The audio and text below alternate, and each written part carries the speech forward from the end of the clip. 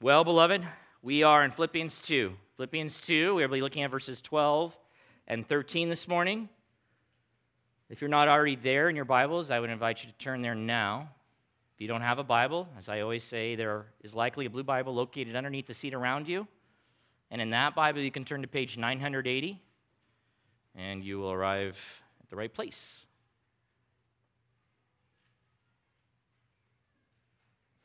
Have you read through Philippians this last week? By a show of hands? Let me see. You've read through Philippians this last week? Okay. I'm going to keep encouraging you to do that. Have you memorized any part of the letter yet? Yes? I got one.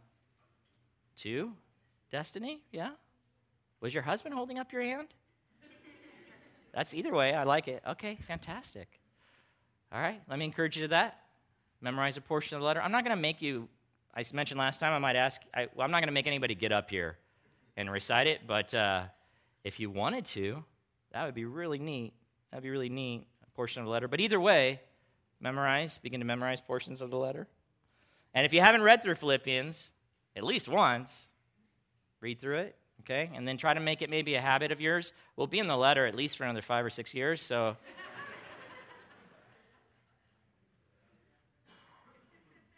you should really get to know it well by then, I think. Maybe you could memorize the whole thing. Turn to someone next to you, or behind you if there's no one sitting next to you. Look them in the eyes, smile, and kindly say, "Work it out."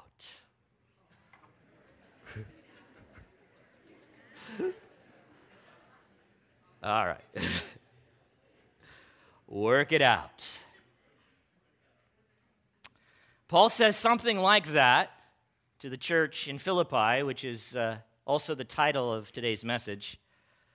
Let's take a closer look at exactly what he meant. Philippians 2, beginning in verse 12, the Word of God reads this way: "Therefore, my beloved, as you have always obeyed, so now, not only as in my presence, but much more in my absence, work out your own salvation with fear and trembling. For it is God who works in you, both to will and to work for his good pleasure." That's the ESV translation. That's the Bible that we use here every week. It's a good translation. I wanted to provide you another translation that I thought was more helpful, at least I think so, in understanding what Paul is communicating here in these verses. It's the NAT translation, so let me read that to you. I will refer back to it a number of times as we're making our way through the individual verses. Beginning in verse 12, the NAT reads this way: "So then, my dear friends, just as you have always obeyed, not only in my presence, but even more in my absence, continue working out your salvation." And that, I'll pause just for a moment, and I might say this again, but it's okay. Continue working. Work there, as it's translated in the ESV, is in the present tense. This is a better way to translate it. I think it is more helpful even as we begin to look at it. Continue working. This is a work that you are to do and never stop doing. Continue working out your salvation with awe and reverence. For the one bringing forth in you both the desire and the effort for the sake of his good pleasure is God. That's probably my favorite translation of that particular passage. Now, let's get into it. The therefore, as it is in the ESV, or the so then, as it is in the NAT, at the beginning of verse 12, link this part of the letter, verses 12 and 13, and actually all the way down to 18, but we're just covering 12 and 13 today. That therefore, so then, link this part of the letter to all that Paul has already communicated, and we have covered, in chapter 1, verse 27, all the way through chapter 2, verse 11. In other words, these verses that I just read are part of a larger section of the letter. They're not isolated. They're not to be treated as if they're one single thought all by themselves. They are not. They are part of a larger part of the letter. And that larger part, or that larger section of the letter that these verses are a part of, begin with an authoritative command from Paul in verse 27, where the section begins. I've mentioned this to you before. I also said I would continue to mention it to you because it's important to keep coming back to that and keep everything in its context. The command in 127 stands as the heading for the entire section. That's how you can think about it. It's the heading of the chapter. So if I had a paper, it's the heading for all that's in the paper. It's the title, if you will. It stands over it. And that command is, are you looking at it? Are your eyes at 127? That command is, let your manner of life be worthy of the gospel of Christ. Would you say it with me? Let your manner of life be worthy of the gospel of Christ. That command is not just for the church in Philippi. That command is for all who call upon Christ as Lord and Savior, who follow after him, who are trusting in him. That command is for all who believe the gospel. I want to, again, try to make sure that you don't miss that command. Everything that flows past that or after that or comes after that in this section comes under that command. It's a working out, if you will, of that command, really. I want to make sure you don't miss this. Let your manner of life be worthy of the gospel of Christ. Worthy. In the Greek, it's translated worthy in the English, but in the Greek, the definition is appropriately, properly, suitably. So the command is, Christian, your living, your behaving is to be appropriate or proper or suitable of the gospel of Christ.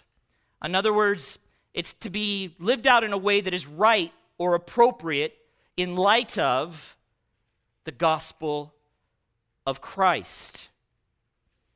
It would be like if I said to you, you need to dress suitably for the weather, for the hot weather, let's say. What would that mean? If you showed up in a jacket, and a hoodie or a hat or something, and it was really hot, that would not be suitable dress for the weather that you're in, right? There is suitable dress for that type of weather, an appropriate dress, the right kind of dress. Dress that is, if you will, worthy of that type of environment. Let me try it again. Let me keep pressing. The Greek word translated worthy comes from another Greek word. It's derived from this other Greek word meaning deserving.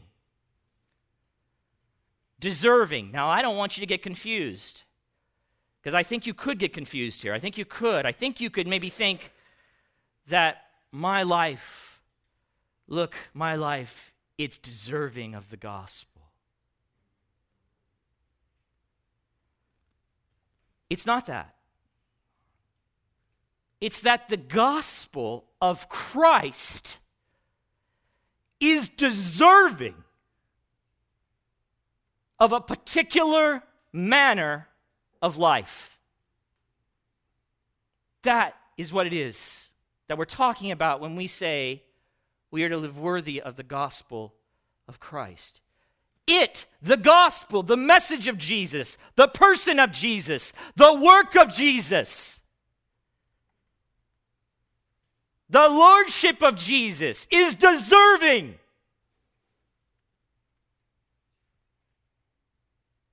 of a particular way of life, a conduct. You hear me?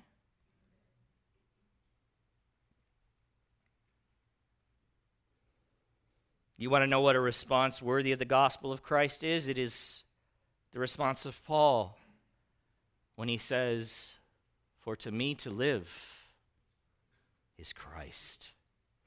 That's a response worthy of the gospel of Christ. And it wasn't just a response, but it was a declaration of a life and of a lifestyle and of a commitment.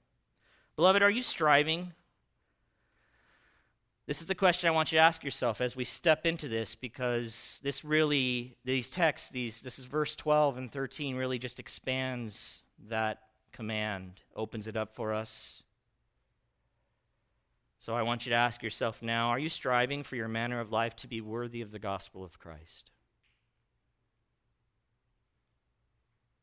Are you striving for your manner of life to be worthy of the great,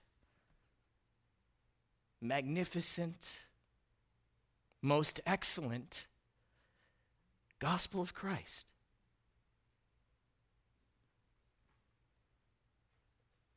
I hope you are. I trust you are. I'm praying that you are.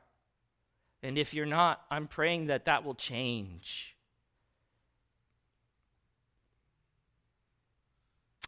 Under that overarching command, Paul goes on to urge the church at Philippi to be united. I'm bringing you up to speed to where we are right now, because it's all one unit, so you understand the context. He urges this church to be united. Remember, there's some bickering and disputing going on in this church. Seeds of division, of disunity. So under that overarching command, he urges them to be united, to be of one mind and of one purpose. And we've covered these matters in detail already. He goes on to command them that they would pursue their unity through humility.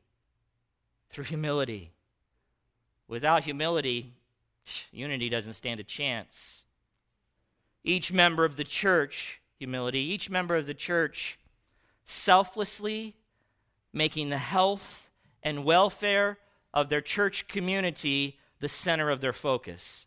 Rather than making themselves the center of the focus, they make others, specifically in this context, their brothers and sisters in Christ, there in that local fellowship, the very center of their focus. They make their welfare the center of their focus, so that they might together better lock arms for the sake of the gospel of Jesus Christ. Paul then goes on to exhort them to adopt the humble attitude that was seen from the cradle to the grave in Christ Jesus, who, though he existed in the form of God, though he was clothed in the garments of divine majesty and splendor, sharing God's glory, even so, he, the pre-existent Christ, willingly, voluntarily, for the immeasurable good of sinners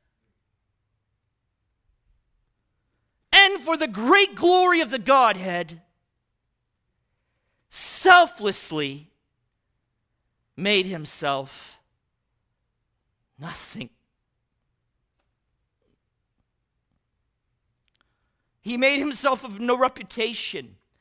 The ESV says he emptied himself. How? By leaving behind the indescribable glories of heaven that he shared with his Father, and coming into this fallen, broken, sinful world, taking not the form of a king, but the form of a servant, being born in the likeness of men. And as a man, he further humbled himself. Beloved, he humiliated himself by becoming obedient to the utmost limit, even to death. And that the most shameful of all deaths, the utterly vile death on the cross. And there on the cross, perfectly fulfilled God's amazing plan of redemption and secured eternal salvation for every sinner who would believe in him. Amazing. In verse 12, now, still under the general command to live worthy of the gospel of Christ, and along with and in addition to the other commands we've looked at already in this entire section, from 127 all the way to where we are, Paul, after addressing his readers as his beloved or his dear friends, and after commending their obedience when he had previously been with them in person, and urging them to be now even more zealous to obey in light of his absence, Paul then admonishes them to work out, or better yet, continue working out their own salvation with awe and reverence, or fear and trembling. Both are good translations of the Greek.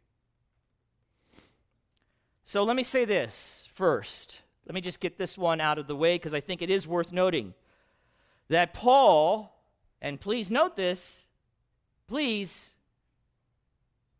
Paul does not command the church to work for their salvation. He does not. If he did, right? He does not. If he did, that would contradict everything else we read in the Bible about salvation. But rather, Paul exhorts them to work out. Okay? Work out their salvation. I work for something, that's an entirely different thing. I don't have it, I'm working for it, and then it's given to me. This is not the case. They're working out something they already have.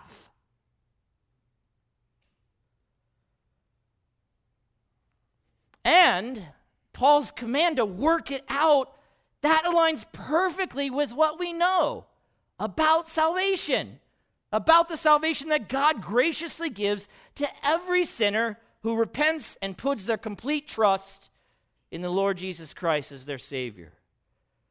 So again, this salvation that Paul's Christian readers are called upon to work out or to continue work out, as I said, it's already theirs.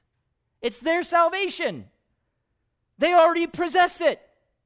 And beloved, just as a reminder, because it's necessary to keep reminding us of these things, because there are other voices out there that say something that is not accurate about salvation. They actually either say directly or indirectly that, yeah, you do work for it. No. No, that is not what the Scriptures teach. We know that a person can only obtain it, that is salvation, by God's grace alone, through faith alone, in Christ alone. Amen? The Bible is clear, beloved, that salvation is a gracious gift of God. It is not and cannot be worked for or earned by us. But it is to be. And don't miss this. It is to be, that is your salvation, according to the Apostle Paul, according to God's word, which stands over all. It is to be continually worked out.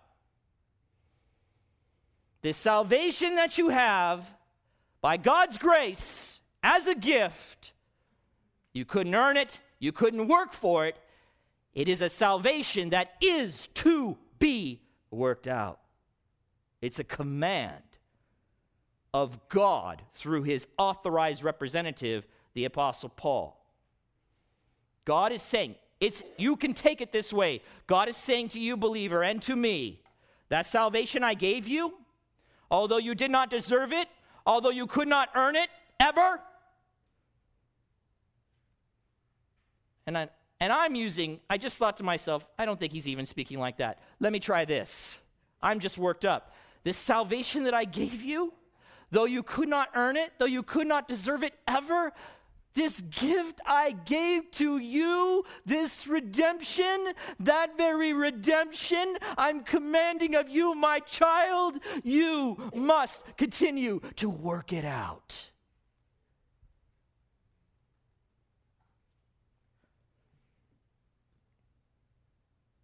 And in light of that, I think it's important just to quickly recall that God's salvation is much more than simply the promise of heaven at the end of this life, like some erroneously believe.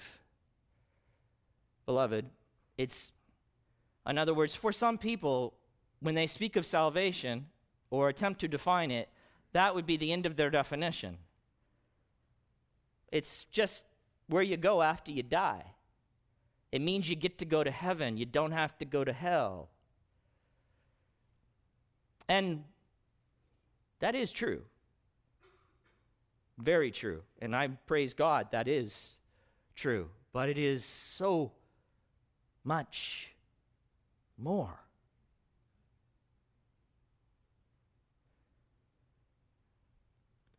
God's salvation of the sinner, beloved, just let me remind you of a few things.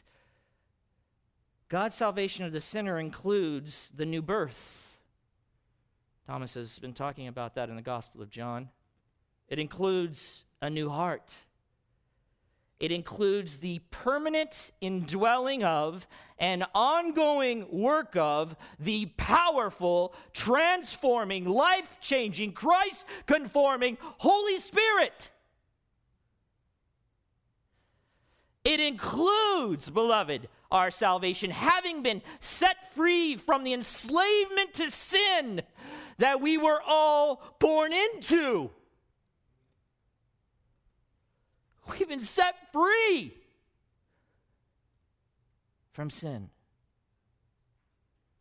So that we would, as new creations in Christ, right now, in this life, live for God. Really live for God. Really live for God. Someone says, perfectly? What would you say? No, not yet. Not yet, not in this life, no, not perfectly, but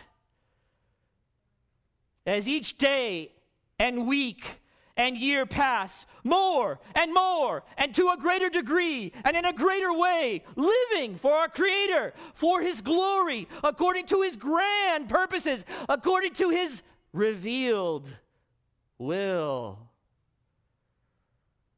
as we ought, as we were originally made to do, but could not do at all, as lost, rebellious, unsaved, unredeemed, unregenerate, foolish, darkened, dead in our trespasses and sins people. Glory to God for His salvation.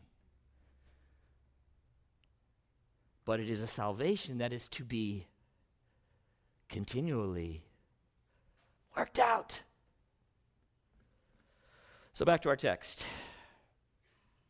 Paul calls on the Philippians to, as we've just seen, to continue working out their salvation. One Bible commentator puts it this way: it is a command to continue to make their salvation fruitful in the here and now. We're not called to have a fruitless tree, but a very fruitful, tasty tree, if you will. One other author says it means making salvation operational. You understand that, I think, can't you? You know, you have a manufacturing plant, you have one that's non-operational, it's producing nothing. Oh, all the things are there that it needs to produce a product, but it's non-operational. You with me? That is not how our salvation is to be. It is to be fully operational. And it doesn't take the weekends off, this plant.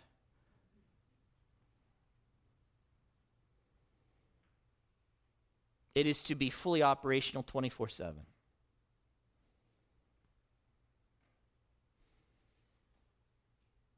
You could say it is a command for Christians. You could say this, it is a command for Christians to continually be about the business of fleshing out their salvation or living out their salvation. Or one could say that working out your salvation is really about being increasingly conformed in word, thought, and deed to the likeness of Christ.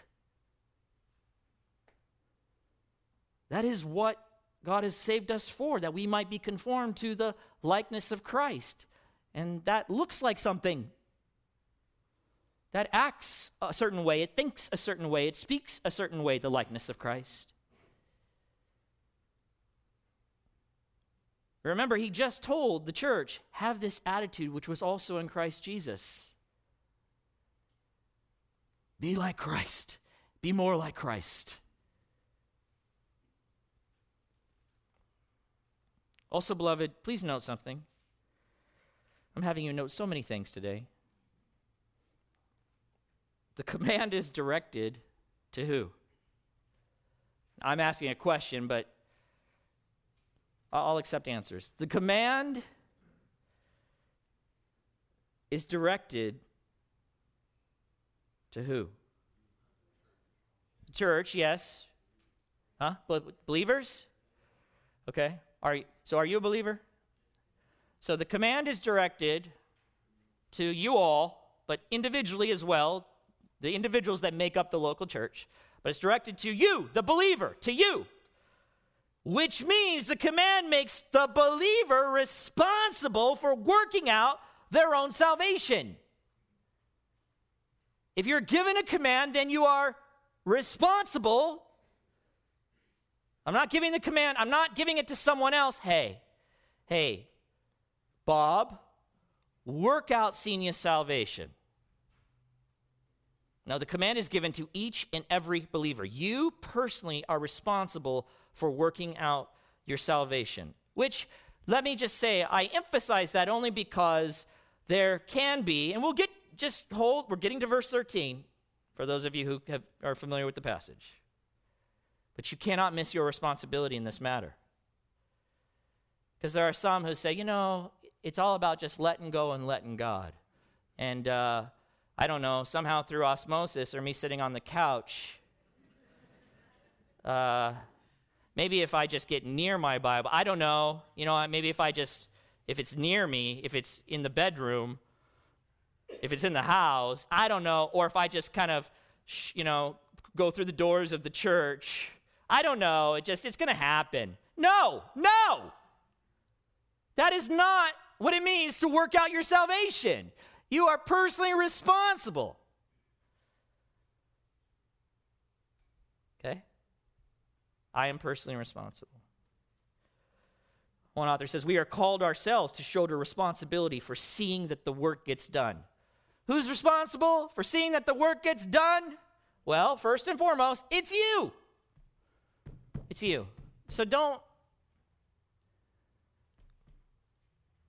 say God just needs to do more or something. I guess that's where I'm trying to get, because you're going to see in a moment, I'm kind of getting ahead of myself and I wanted to build up, but God is doing all that is necessary. And so Christians get in this weird trap of saying God hasn't done enough, or maybe I need something else, or no, God has commanded you to do this very thing. So I'm going to guess that I'm not going to guess, I'm going to know that he's all wise. And every command of his is righteous and perfect. So it wasn't like he didn't know something specific about you, and so if he knew that, he certainly wouldn't put this responsibility on me. No, He knows all things, and he knows you. And yet, to every single one of you, without exception, he says, you be about the business of working out your salvation. Make it operational 24/7. All right? You with me? Well, Senia's with me. Okay. I got some more activity over there. Good.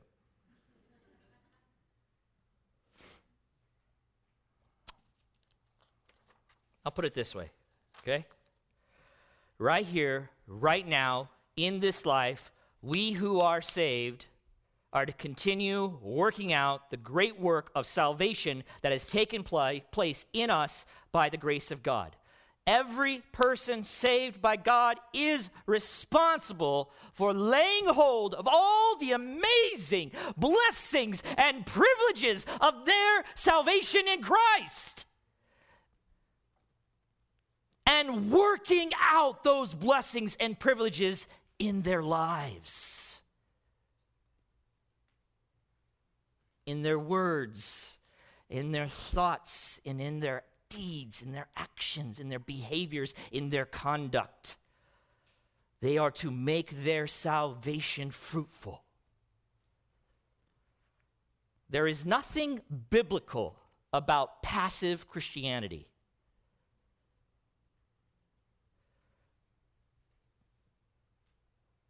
It is not okay for a Christian to be okay with an inactive Christian life. Or let me further define. A life that does nothing or very little to work out its salvation. There's nothing okay with that. It's actually disobedience to God.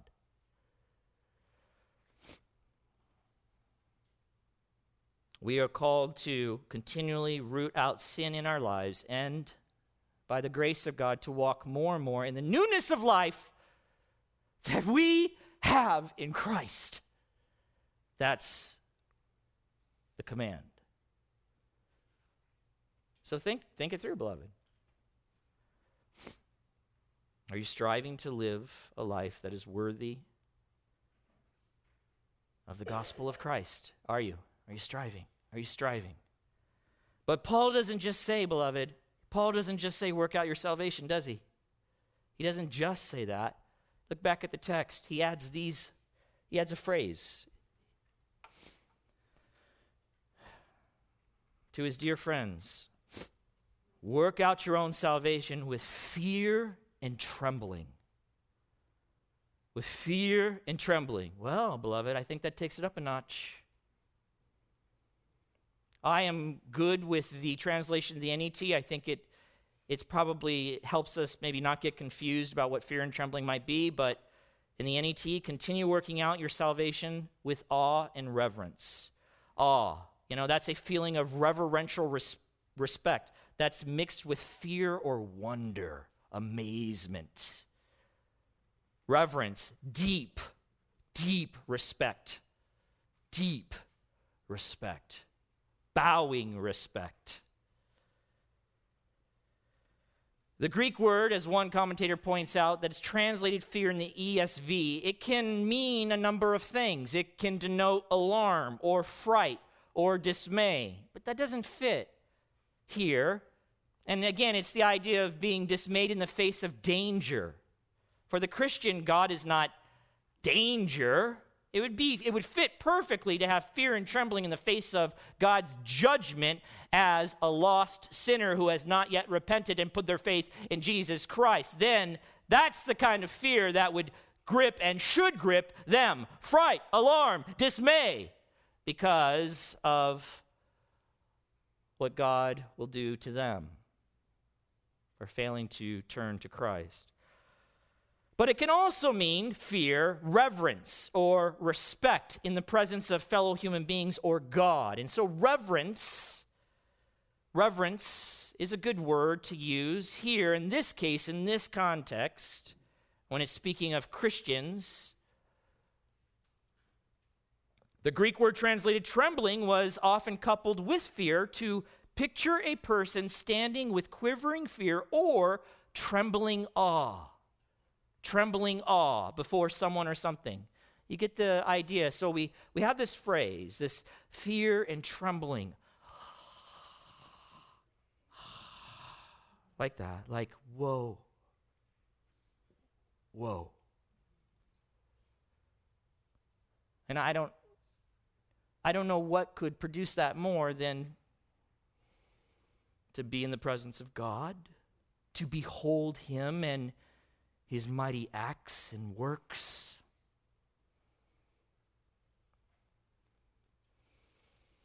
It is used, this phrase, on a number of occasions, almost as a stereotyped expression in the Greek translation of the Old Testament to refer to the fear of human beings in the presence of God and his mighty acts.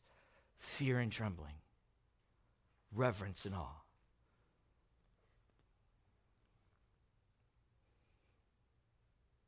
So that's the phrase Paul uses. Christian, continue working out your salvation with this, if you will, godly fear, with awe and reverence before God. And that totally makes sense that he would add that phrase when we read verse 13. Why must you continue working out your salvation with awe and reverence, Christian? Verse 13. For it is God. It is God who works in you, both to will and to work for his good pleasure. Or, as the NET translates it, for the one bringing forth in you both the desire and the effort for the sake of his good pleasure is none other than God himself.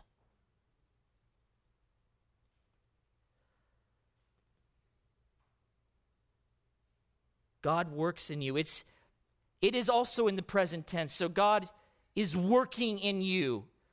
He continues. From the moment of your salvation, he has been working in you. He continues to work in you. He will work until he brings about his intended purpose for you and completes that good work. But right now, he is working in you.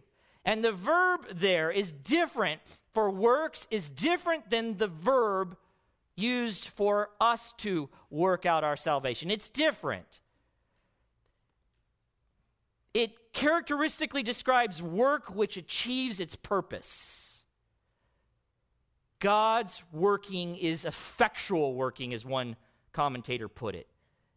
It will achieve its purpose. He's working in you. So we can conclude from this that the command for Christians to work out their salvation, based on what we just read, must not be fulfilled nonchalantly.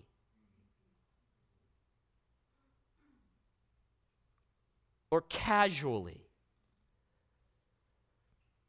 You know, I'm going to go off on a tangent here, and then if I do, I don't know if I'll get back. So let me try to control myself. It must not be fulfilled nonchalantly or casually, but I would say, in light of what we just read, with the utmost seriousness.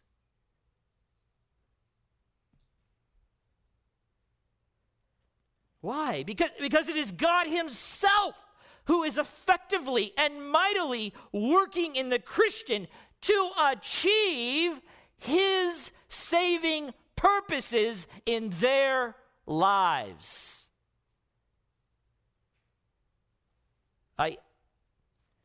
I'm cool with casual dress to church. I'm cool with that, okay? Not like who cares what I'm really cool with, but I'm just telling you, don't take that as, oh, well, if he's cool with it, then it's okay. No, I'm cool with it. Obviously, because look, you guys are all pretty much casual. And if I wasn't, then you would feel weird and you'd probably dress differently, right? So Because, for reasons people make that the issue, this external thing, but there was something I think lost, maybe. It's my opinion. Now, I'm speaking not from the scriptures, okay? I'm speaking my opinion to you.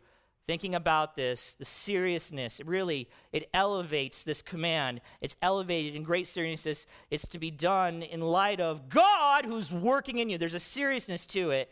So it's not to be treated lightly or casually. So now back to where I was going. I just think maybe something has been lost, and I'm not looking to change it. I'm not asking you guys to all dress up in your Sunday best. I'm not doing that at all. But there was, for a long time, a tone for Sunday morning worship that it was to be treated seriously. We were coming together, and it's not like God's here in the building, but corporately together, God's indwelling his people, coming together to stand before him, bow before him, and worship him. And the dress, on one level, was designed, an attempt to kind of communicate the seriousness of this gathering. Okay? So, I don't know how effective that was in doing those kind of things, because then people could enter into Monday and then not be serious at all. What Paul is calling the Christian to is a real seriousness, not just on Sunday, but on Monday and on Tuesday and on Wednesday and on Thursday and on Friday and on Saturday, not just here, but there and everywhere, to really giving yourself intentionally, on purpose, all the time, to the working out of your salvation, to the rooting out of sin in your lives, to the walking in this newness of life that you have, Christian, that you have. You don't need to go find it. You have it in Christ.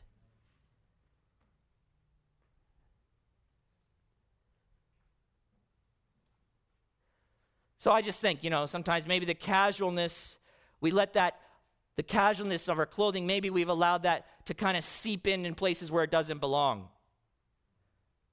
That's where I was trying to go with that long explanation.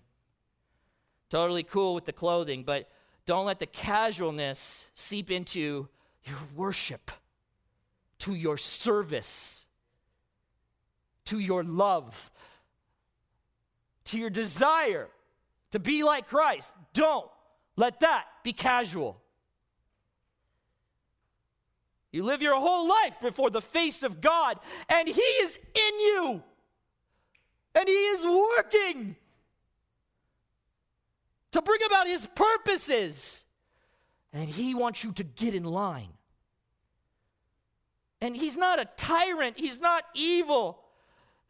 The getting in line with his work is for our good. My goodness.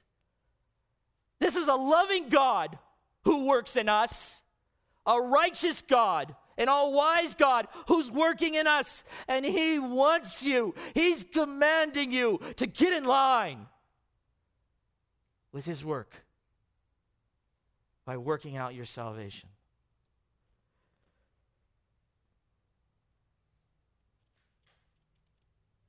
God Almighty, beloved, has undertaken the task to achieve, he has undertaken the task to achieve his saving purposes in the believer. God is working and enabling you to work out the salvation that he has graciously given to you. Why? So that you might honor and glorify him. And will that be bad for you? Huh? Is that going to be bad for you? Is that going to be sad for you? Is that going to hurt you? Would that hurt you? Is there, let me say it this way, anything better than that? See, and you say no, and I say no now. And yet, somewhere along the way, after you walk out of this room, you somehow, in some way, say yes. I know you do because I do. You believe the lie of sin, that sin is better. That something other than God's way is better for you. That God's way will hurt you. That God's way will make you sad. That God's way is not your best. Good thing he's still working in us. Huh? Good thing. Good thing he's committed to this work. He is continually working in us, and he says this. It's a weird phrase, maybe both to will and to work, both to will and to work. It's not that weird, especially when you see it in a different translation. He is continually working in us, and it says here in the NET, for the one bringing forth in you both the desire, that's the will, and the effort, that's the work, for the sake of his good pleasure is God. God, by his indwelling Spirit, is effectively working to supply both the determination to obey, his own purpose, and the power to carry it out. Okay, so just stop with the, I don't have what I need to live the Christian life. That's a lie. That is a lie. Maybe I'm waiting for something. Maybe I just need to keep praying.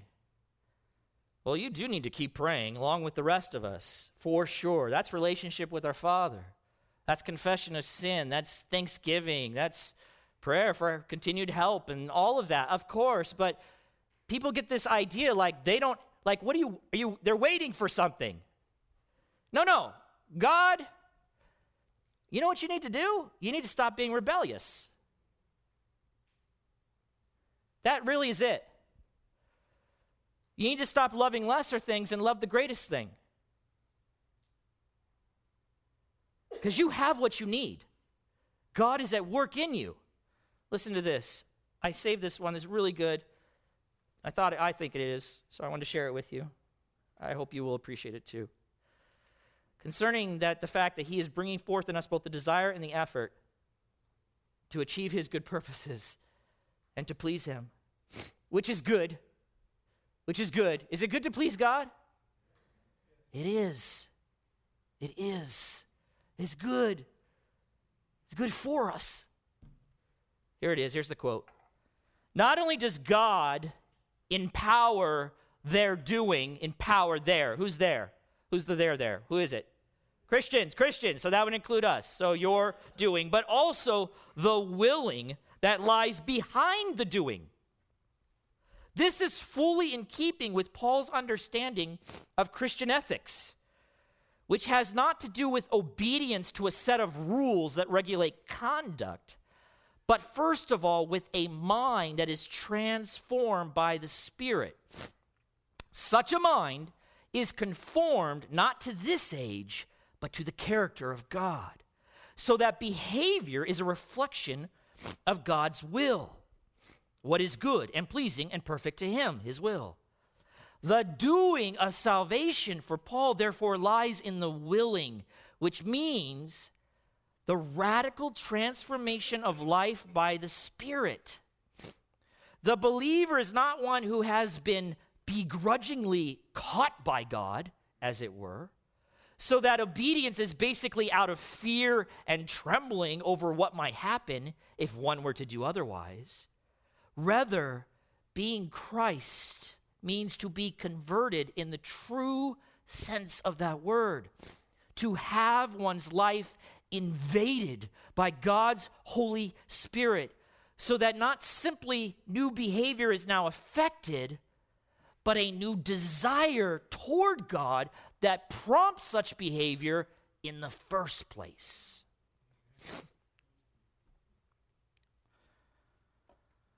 Now, beloved, we don't have time to talk about all the means that God uses in his work in us and to bring that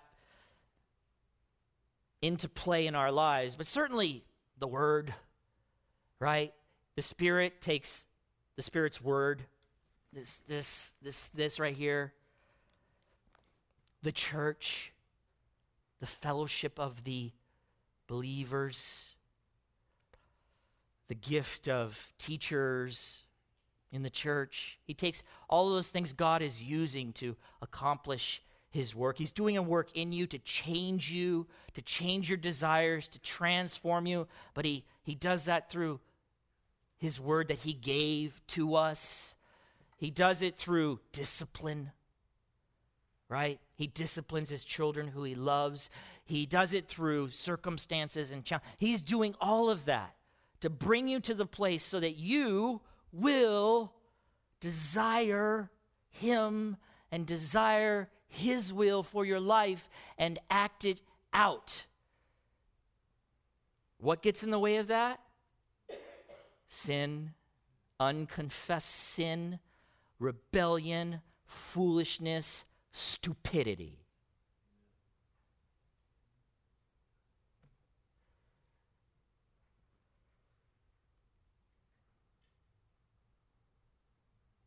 The concluding phrase of 13,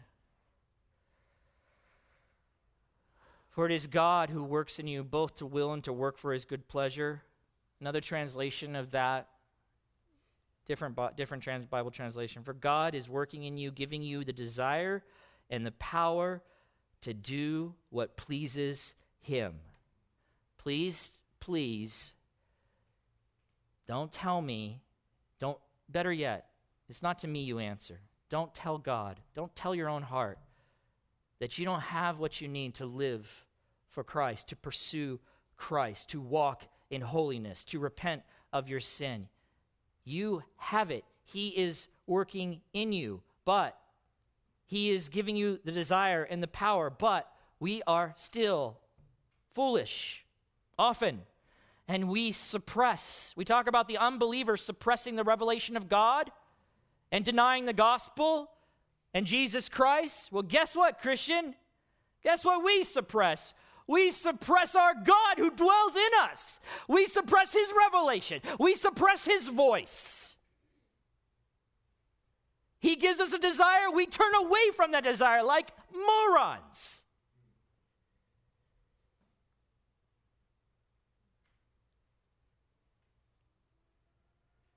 We treat his work lightly, nonchalantly.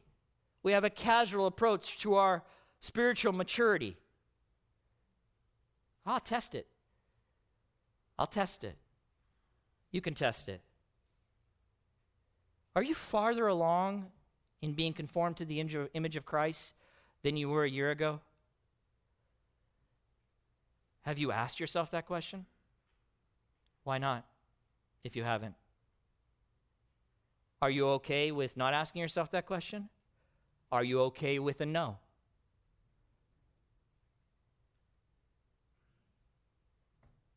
You shouldn't be. Are you farther along in your being conformed to the image of Christ than you were a month ago? No? You haven't asked yourself that question? Why not? You should be asking yourself that question. You should be discontent. A holy discontent with a no. Or not really. Or I didn't really think about it. Why not? That is the very thing God has for you in giving you his salvation. He is working out in you that you might work out this great, powerful, wonderful work of grace that he is working out in you and has achieved through the death, through the humiliating death of his beloved Son.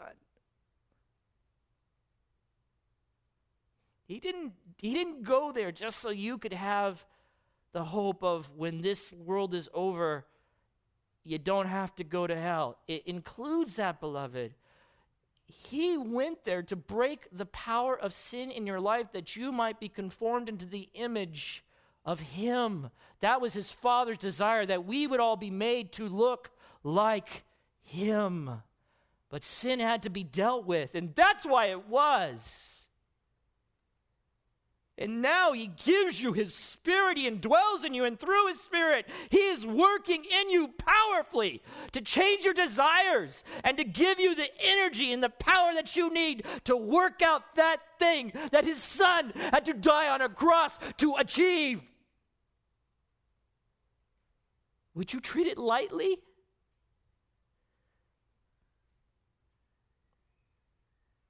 And all of this he does. All of this he does. All of this work, the saving work that he does in you, is so that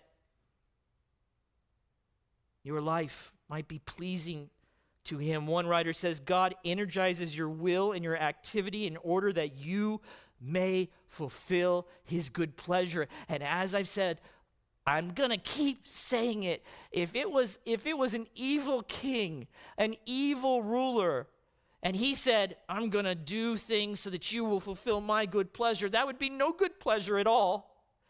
That would be a terrifying thing, and a frightening thing, a thing even that I could see we'd rebel against. But that's not the case here. His good pleasure is our good. Is it not? And so we need to keep hearing that and keep saying that and keep telling each other that and keep telling our dumb hearts. They're wandering all over the place. We need to keep telling them that heart, that truth.